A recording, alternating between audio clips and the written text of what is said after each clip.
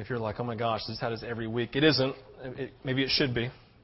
But the reality is that we're a people who we really do love one another, and we're not perfect in our love. It's like, how many of you are perfect in the way you love other people? We're not perfect, but we aspire to really love as well as we can.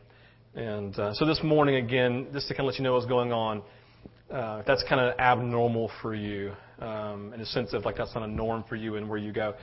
I was in prayer, just kind of give you a heads up. I was in prayer and just hearing I felt like God began to speak, and it was really not like, I want you to bring everyone forward and pray for healing. It was more of like just this real authentic, hey, I just love these people. And so when we view like the gift of healing and God bringing healing is not like this end all be all. It's just simply an expression of God's love for His people, right? It's just one of those things that He loves to pour out to express His love for His children. And so I don't understand healing, and to be honest. Like, I don't understand how it all works. And I don't know why my mom died when I prayed for healing for her when I was 23 years old. I don't get that. I still wrestle with that to this day. But it doesn't take away the knowledge that I have, or the conviction that I have that God still wants to do that, and that He still heals. And so, to be honest, I live in this tension of, hey, I don't understand this God, but I'm going to pray anyway.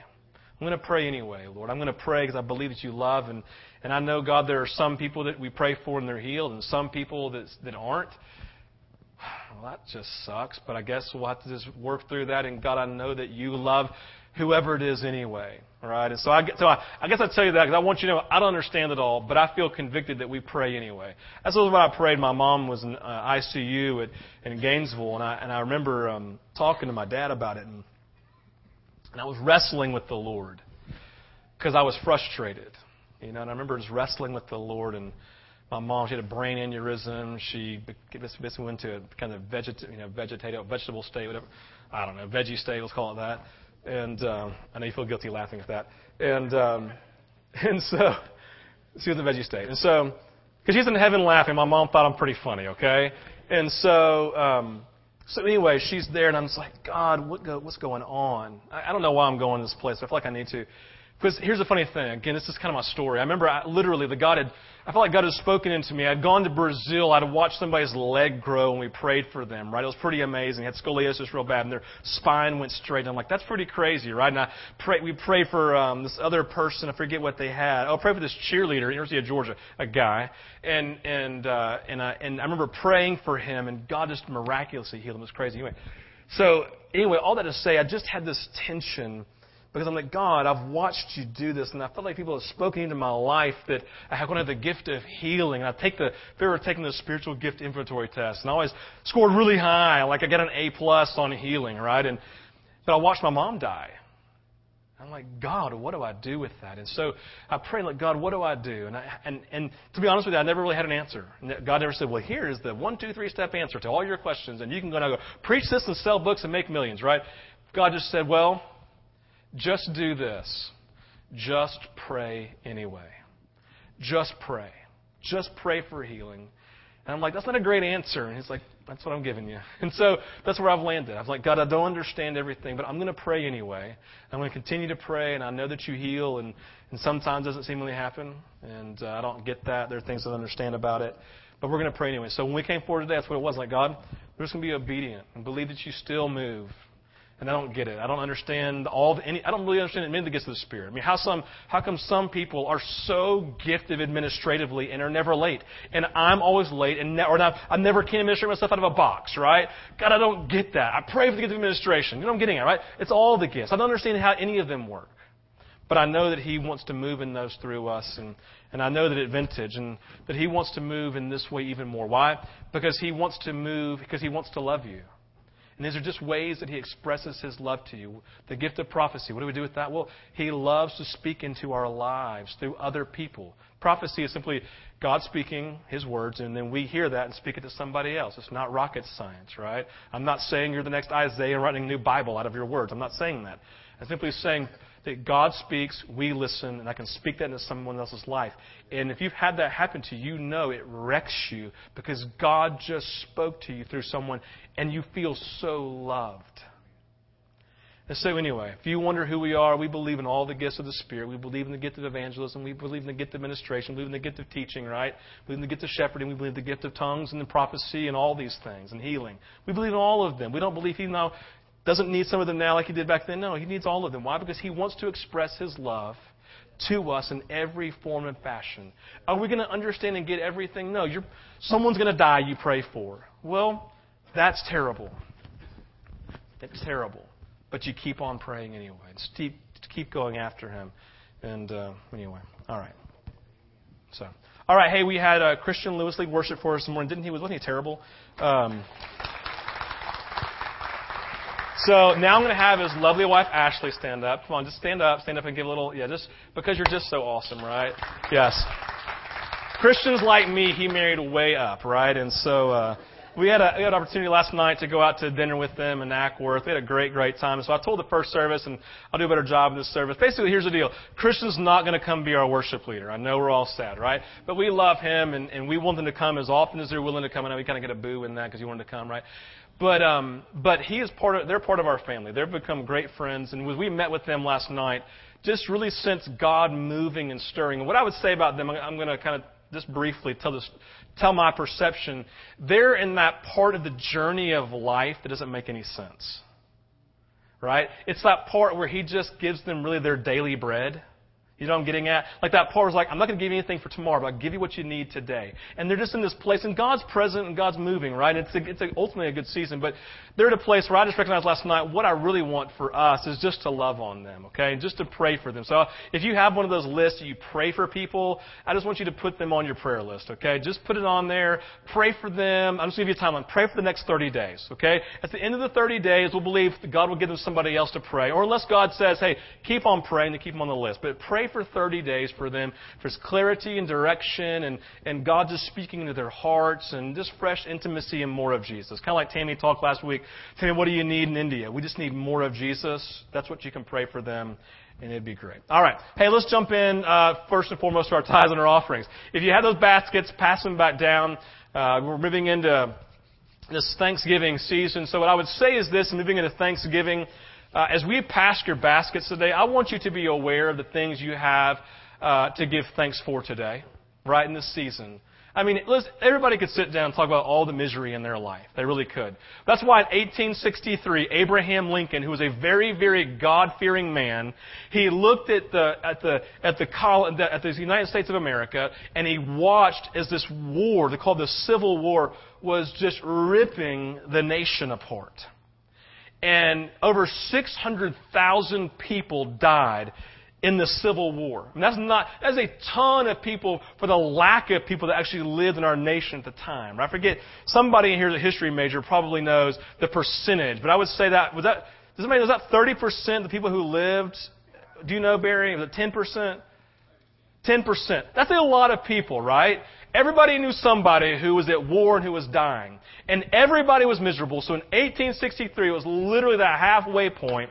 He says, all right, to all the states, we are implementing a day of Thanksgiving.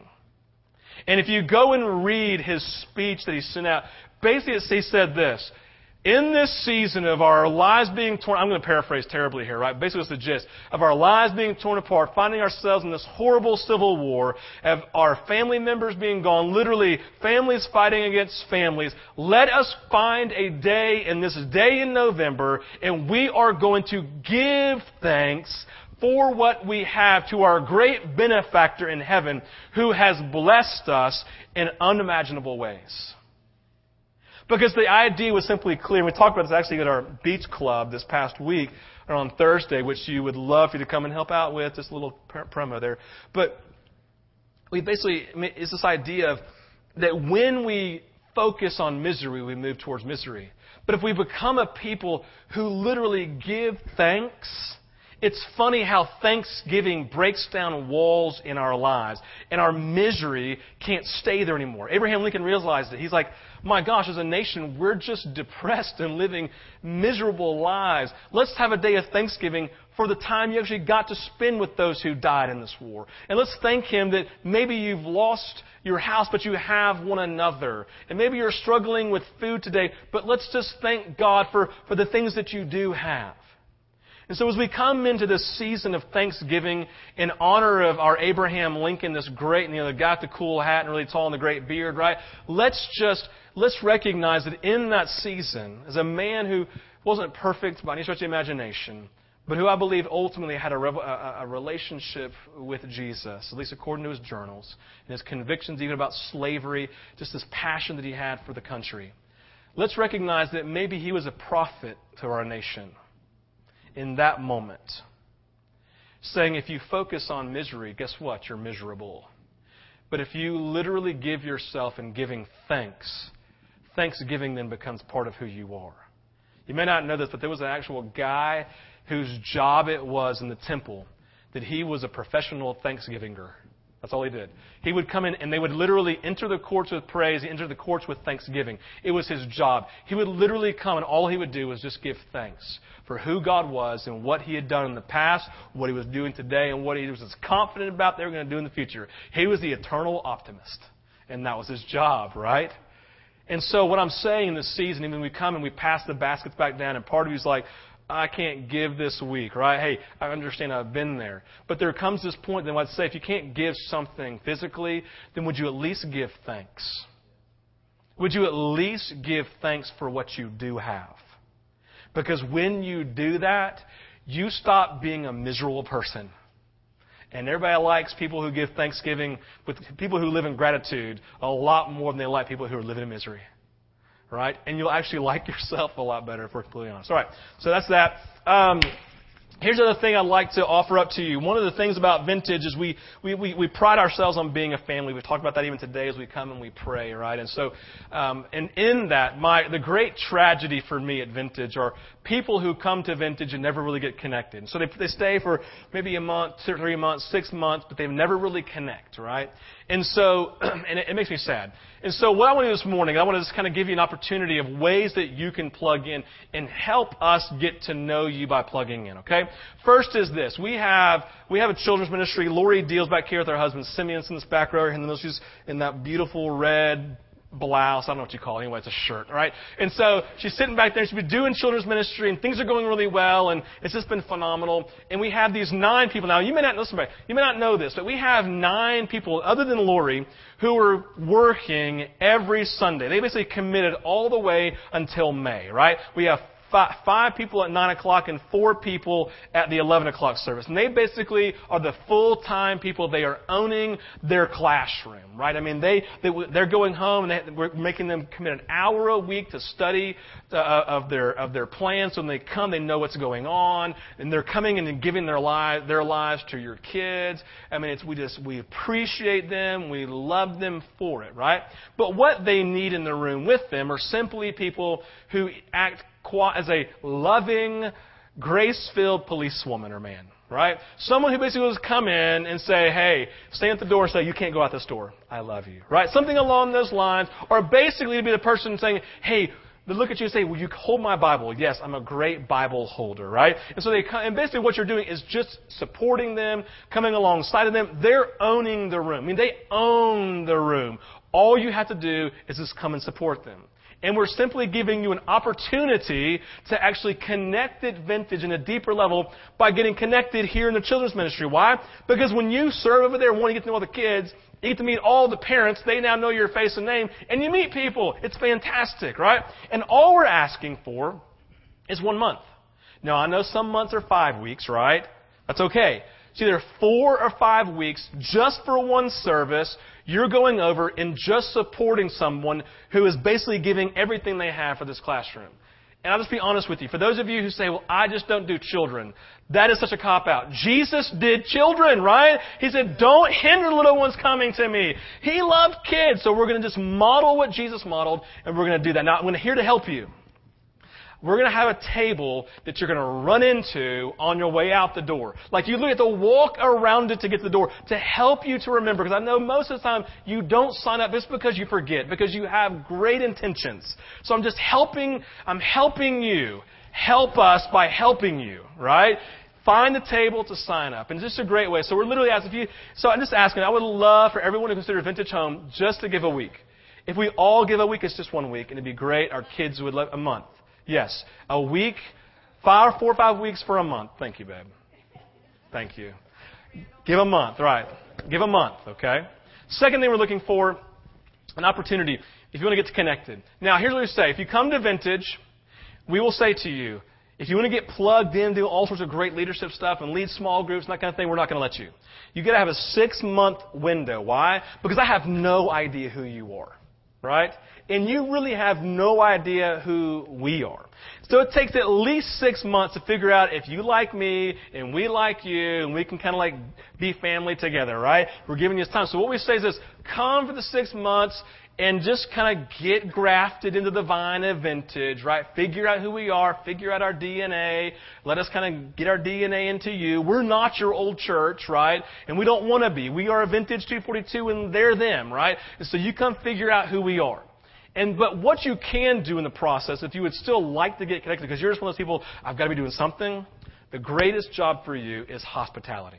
Hospitality are those people who when you come in, they're like, hey, how are you? And you're like, don't touch my hands, you have germs, right? Something along those lines. But seriously, you can come in and pat them on the back. You can come on, whatever it is. But there's so many things you can do. You can make coffee. You can you can be Santa Claus and pass out the free gifts in the bag, back in the back, right? You can stand at the front door and just look really good in your brand new boots that are so attractive and just show them off. Hey, how are you? Shake hands. I don't care what you do, right?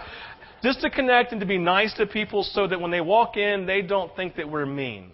I told somebody earlier this week, I said so just so you know, the 2 things I go after on Sunday morning, it's really simple. Number 1, that people actually think that we like them and love them. That's number 1, right?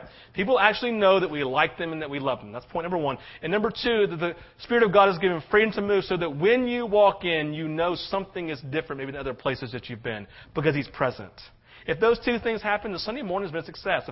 Like at the 9 o'clock service, we'll see what happens in this one. All the lights went out in the middle of my sermon, right? I think it was just a power or something in me. I don't know, right? But this whole business, like, no, we don't really care, right? It's like, we've always said that excellence is not one of our values because excellence, seriously, why? Because if I pursue excellence, then I'm going to judge you. You didn't do a great job. Right? It makes you perform. And I don't like performers that much, to be honest with you, right? I want real, authentic people who just love and can roll with the punches. So anyway. All right, 12:16. Here we go. Y'all ready to jump into Philippians? Yeah, sorry, fantastic. Philippians. So we're gonna flip the Philippians. Good one, Kevin. That was very funny. All right. So, just catching up with where we've been. Number 1, we said that Paul began this letter to the Philippian church defining himself as a doulos, right? A doulos is simply a slave. He's a servant. He basically came and said, I really am awesome in the eyes of the world, right? Everyone thinks he's awesome, but he wants to make sure that he defines himself as a slave because he wants everyone to know that in the eyes of God, in the eyes of the world, he is just a servant. And that's what he aspires to be, right? So he wants to, and we're supposed to emulate that, become like that. The second thing is that he shows his affection to them by calling them partners. It's the only letter in all of his letters where he calls them partners rather than referring to them as spiritual children. Because they've actually grown up. They've matured, right? And so what we said is if we're going to be children of God, the idea then is that we then grow and mature also, so that then Jesus one day says, I no longer call you servants, but friends. I call you partners. Jesus would say that same thing about us. I call you partners because I can entrust deep things to you that you can carry along with me. So we aspire to that, right? That's a disciple. We're growing. We're always maturing. I said in the first service that where you are today in your growth with Jesus is not enough for tomorrow. You have to be continually growing and maturing. And so that's part of a disciple. They're always growing and maturing. The third thing is we said that he was actually living life in prison. He wrote this letter from prison, which meant he was being persecuted. Why?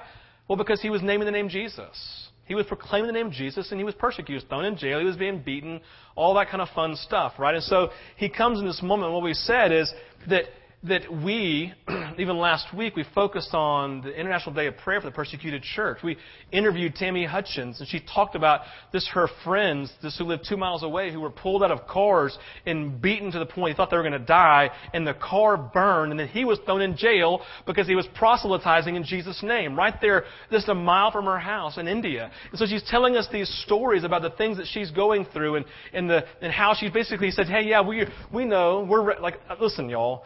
Yeah, she didn't say this the other day. I would guess that she's received over 50 quote-unquote words. 50 people have said, we believe God is saying that your children are going to be martyrs for Jesus. And so she'll tell you, she came here, if you asked her, she'd say, well, yeah, I'm raising martyrs. They're going to die. I know it. But we're praying hard now that they will be killed well, and that people will know Jesus because of their death. These are kids that, I've played cricket with, who have... I could tell you the things they've done to me. It's hilarious, right? But I'm going to hear these stories. And so we thought the persecuted church, it's real. And so we said last week, and I want to just reiterate this morning this. Your church family is everyone sitting around you, okay? This is your spiritual family. But guess who else is your spiritual family? Every single person in the world who's a believer in Jesus, right? Every single person. So we don't have the right to say, well, that's just across the world. I'm not going to worry about it. No. If your mom or your dad or your children or your spouse were in a foreign country proclaiming Jesus on a mission trip and they got kidnapped, thrown into a room, and they sent you some Skype video of them all bleeding and beaten up and said they have been proclaiming Jesus, and so we're going to kill them unless you give us something, what would you do? Listen, I'll tell you what you would do if you were a real woman or a real man. You would fight with everything that you had in you. You would call everybody who knows somebody that knows somebody who knows somebody, and you'd probably hire some vigilantes to go over there and do their own business and go with them and lead a charge with all your makeup on, going Rambo style. You would do it. Why? Because you fight for your family. And so we said last week, you have to fight for your family. We can't live in ignorance of the fact that our spiritual brothers and sisters just died. Someone just died. Someone either just got taken prisoner or just died right now. Right? It's happening, it's like every minute or so. You can go to the Voice of the Martyrs and find out. I can't remember. It's like every 1 minute, every 5 minutes, something like that. Someone just got killed. So all I'm saying is this. Paul says, thank you, Philippian church. Thank you. That's what you get at in verses 14, 15, and 16. Thank you for caring for me, for fighting for me while I'm in prison. I had this kind of revelation moment during worship today.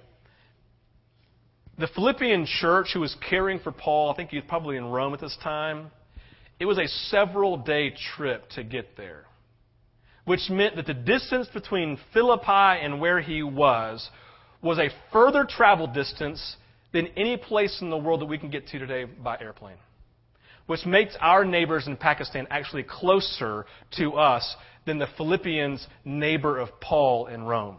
You see what I'm getting at? We can't use distance as an issue. We have to take these things seriously. And so if you ask anybody, and I've talked to them, I've talked to guys who've been persecuted, and I said, what can we do for you? And they just look and said, don't forget us, and please pray for us. That's all you can do. Don't forget us, and please pray for us. And so what I want to say this morning, kind of just filling in from last week, is that's the call of God. As disciples of Jesus, we recognize we're part of a family, so we're praying for them. All right. So the title of this morning is this: Sometimes I think Paul is crazy.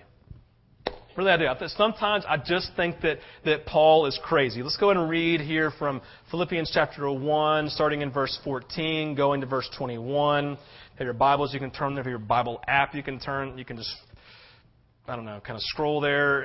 You can look up here if you want to. It says this, Philippians 1, starting in verse 14. Because of my chains, Paul's talking, because of my chains, and he's in prison, most of the brothers in the Lord have been encouraged to speak the word of God more courageously and fearlessly. It is true that some preach Christ out of envy and rivalry, but others out of goodwill. The latter do so in love, knowing that I am put here for the defense of the gospel. The former preach Christ out of selfish ambition, not sincerely, supposing that they can stir up trouble for me while I am in chains. But What does it matter? The important thing is that in every way, whether from false motives or true, Christ is preached, and because of this, I rejoice.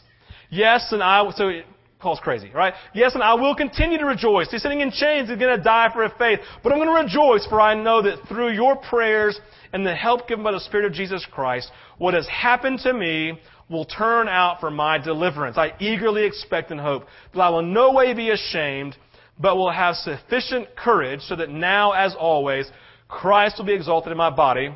Listen, whether by life, my salvation leads me to life, or my salvation simply leads me to death. For to me, to live is Christ, and to die, that's gain. When we arrive at eternity's shore, however the rest of the song goes, right? This is the moment here, right?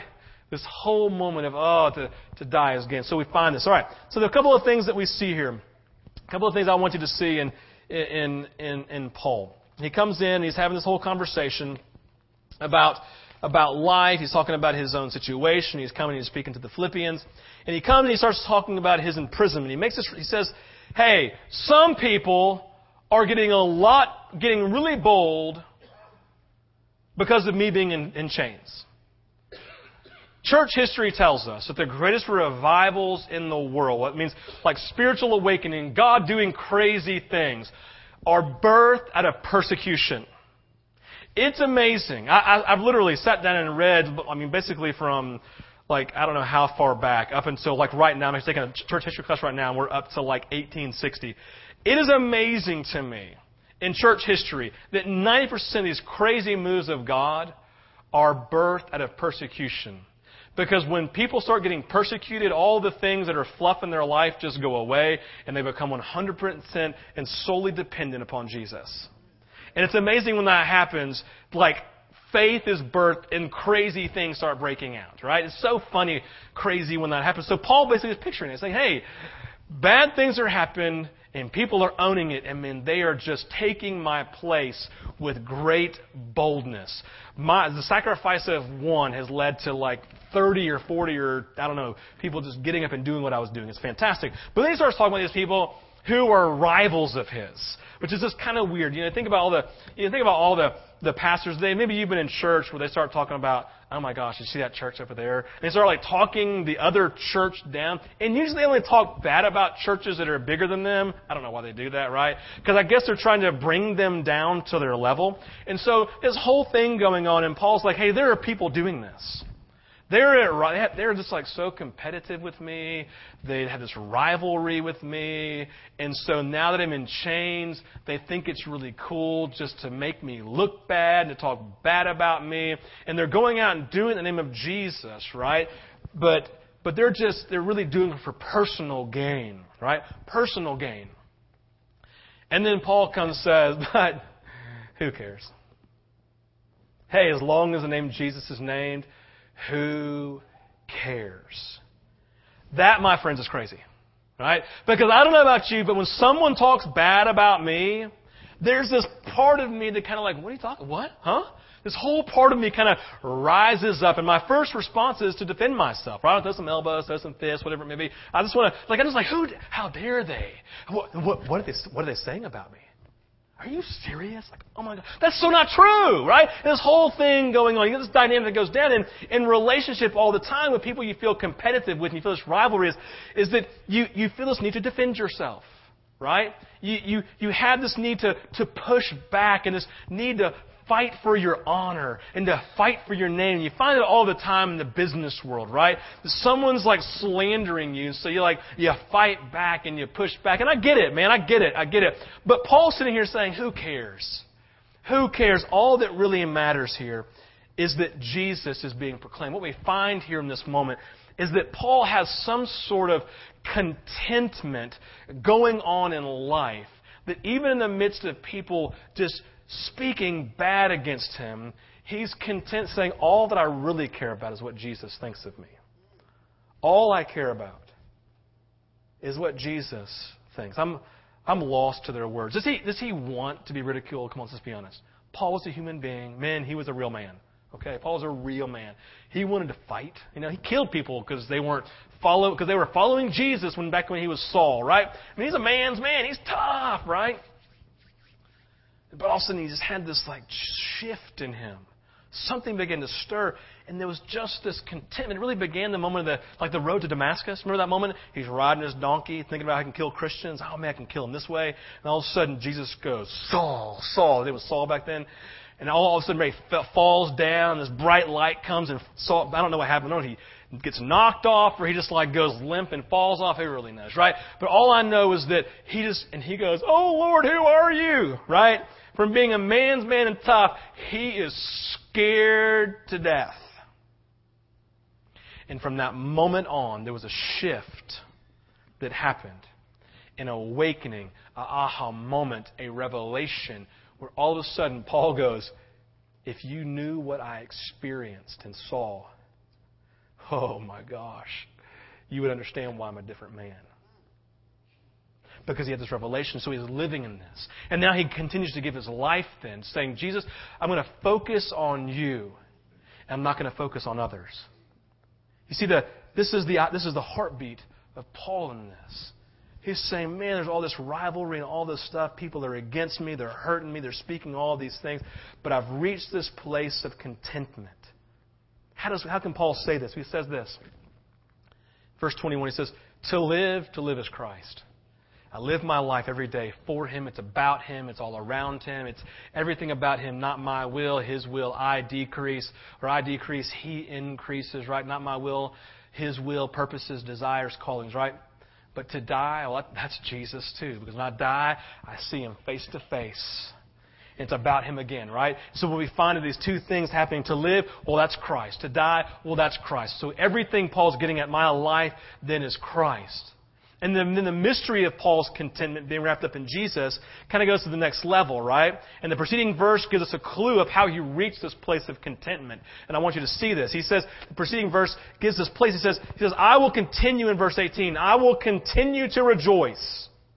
For I know that through your prayers, Philippian church, right? Through your prayers and the help given by the Spirit of Jesus Christ, what has happened to me will turn out for my deliverance. I eagerly expect and hope that I will in no way be ashamed, have sufficient courage so that now as always Christ will be exalted in my body, whether I continue to live or I die.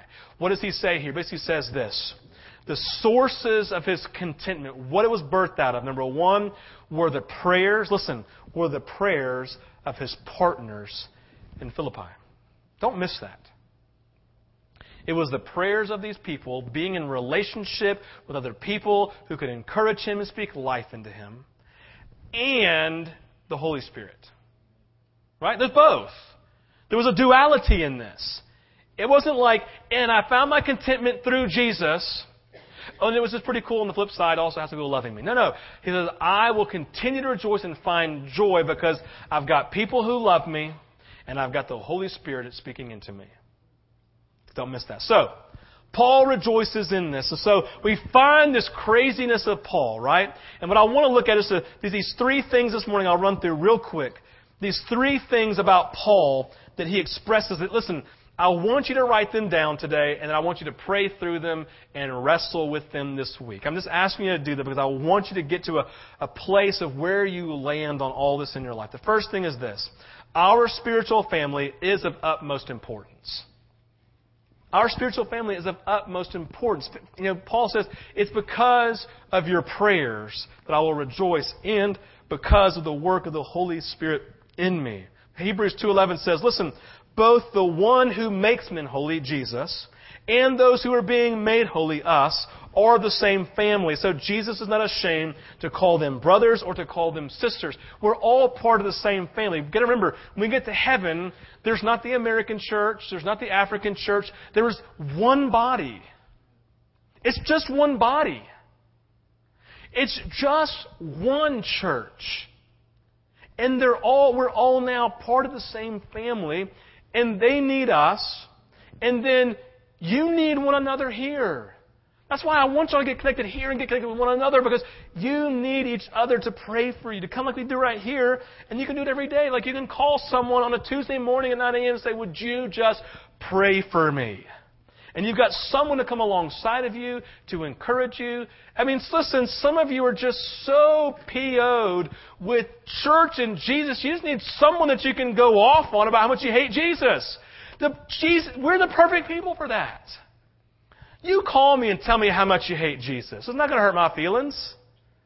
Right? I'm secure enough in my relationship with Jesus to let you rail on Him. And guess what? He's strong enough to let you rail on Him too.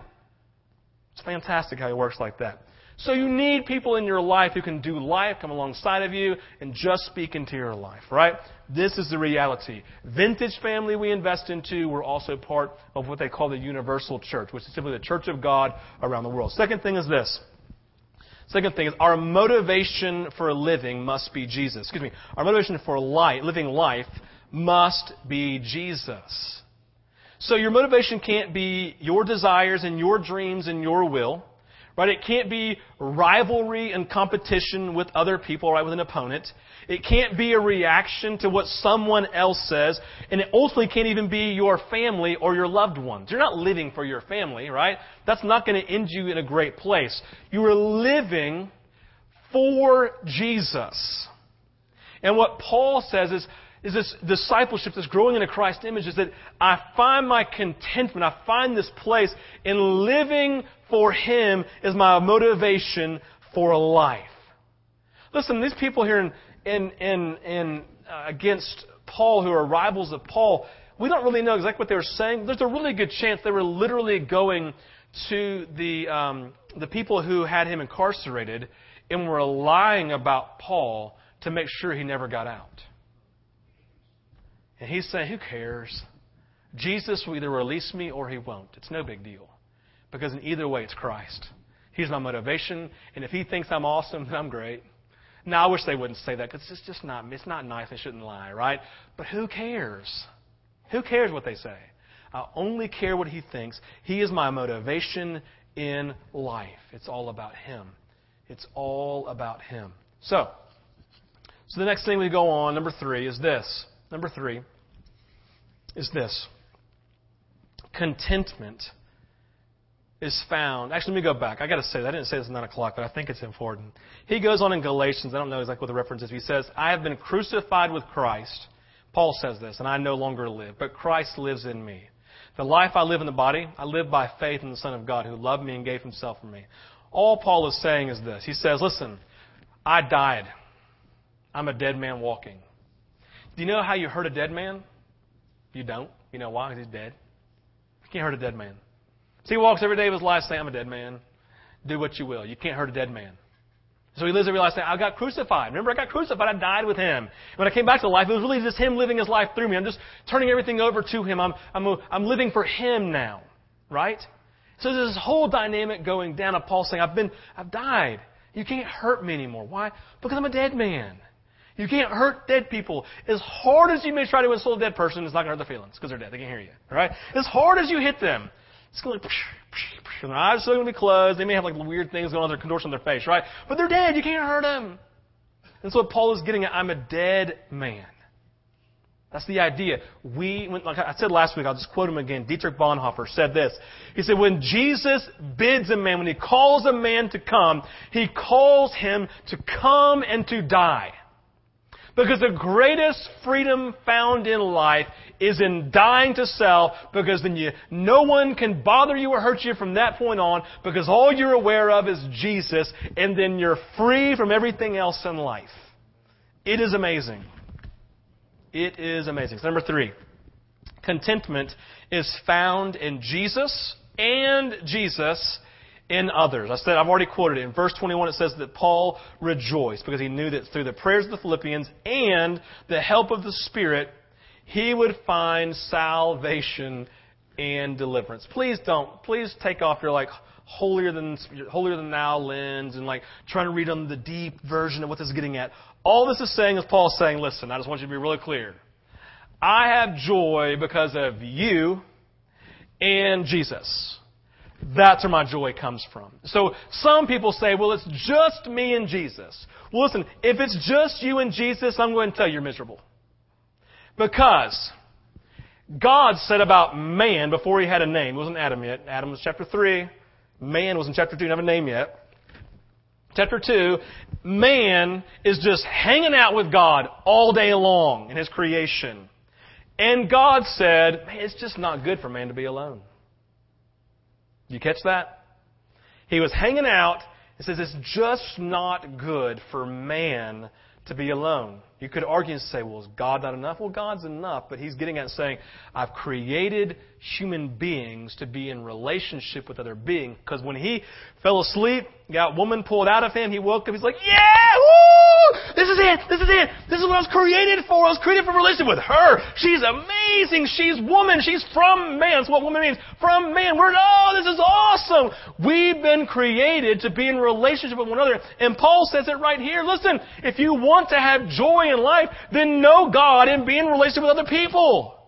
It's a both and. Don't be too spiritual. Think it's just me and Jesus. Bull! God didn't create you for just he and you. You'll be living with all your brothers and sisters for the rest of your life. Hanging out with them in a community. It's going to be, for all you introverts, it's going to be weird. But He's created us to be both and. And Paul says, this is where I find my joy. So this morning, we're done. And I just want to challenge you. You can go ahead and come forward, Christian. Come, Christian Lewis, and lead us. But in our lives as followers of Jesus, the enemy's great plan is to pick you off as you isolate yourself. It's like a favorite game of his. Isolate you and then pluck you off. Right? It's easy. And Paul's saying that's why I can rejoice while I'm sitting in prison, because the Holy Spirit's helping me, but I've got you encouraging me. I've got you praying for me. Remember, this guy says, hey, just don't forget us and pray for us. See, at Vintage, that's what I'm looking for. I really want you to be in a relationship. I know you introverts. I don't expect you to hang out 24/7 with people. I get it. You need days to yourself. Well, then take days. But would you take those few hours and really give yourself to somebody in relationship? We all need that. We all need that. And so recognize who your relationship with across the world, right? Recognize our sole motivation for living life must be Jesus, acting as a dead man, right? Saying it's all about Him and what He thinks about Him. I'm so enamored by Jesus, I don't really care what you think about me. And as a growth process of growing into that and maturing into, it's a maturity process, okay? That includes not just people at church, but people in your work, your mom, your dad, your mean old sister and brother, right? I'm talking about everybody, even your own children and your parents, right? Like all these pieces, okay? Recognizing Jesus. My mom has said this about me my entire life, but you've said this. I'm never going to listen to her anymore. I'm just going to listen to you. And I pray that you would help her, because she's an idiot and has had no idea who she is in Christ either. So I'm praying for her that she'll find Jesus. Okay? Let's pray. Father, we thank you.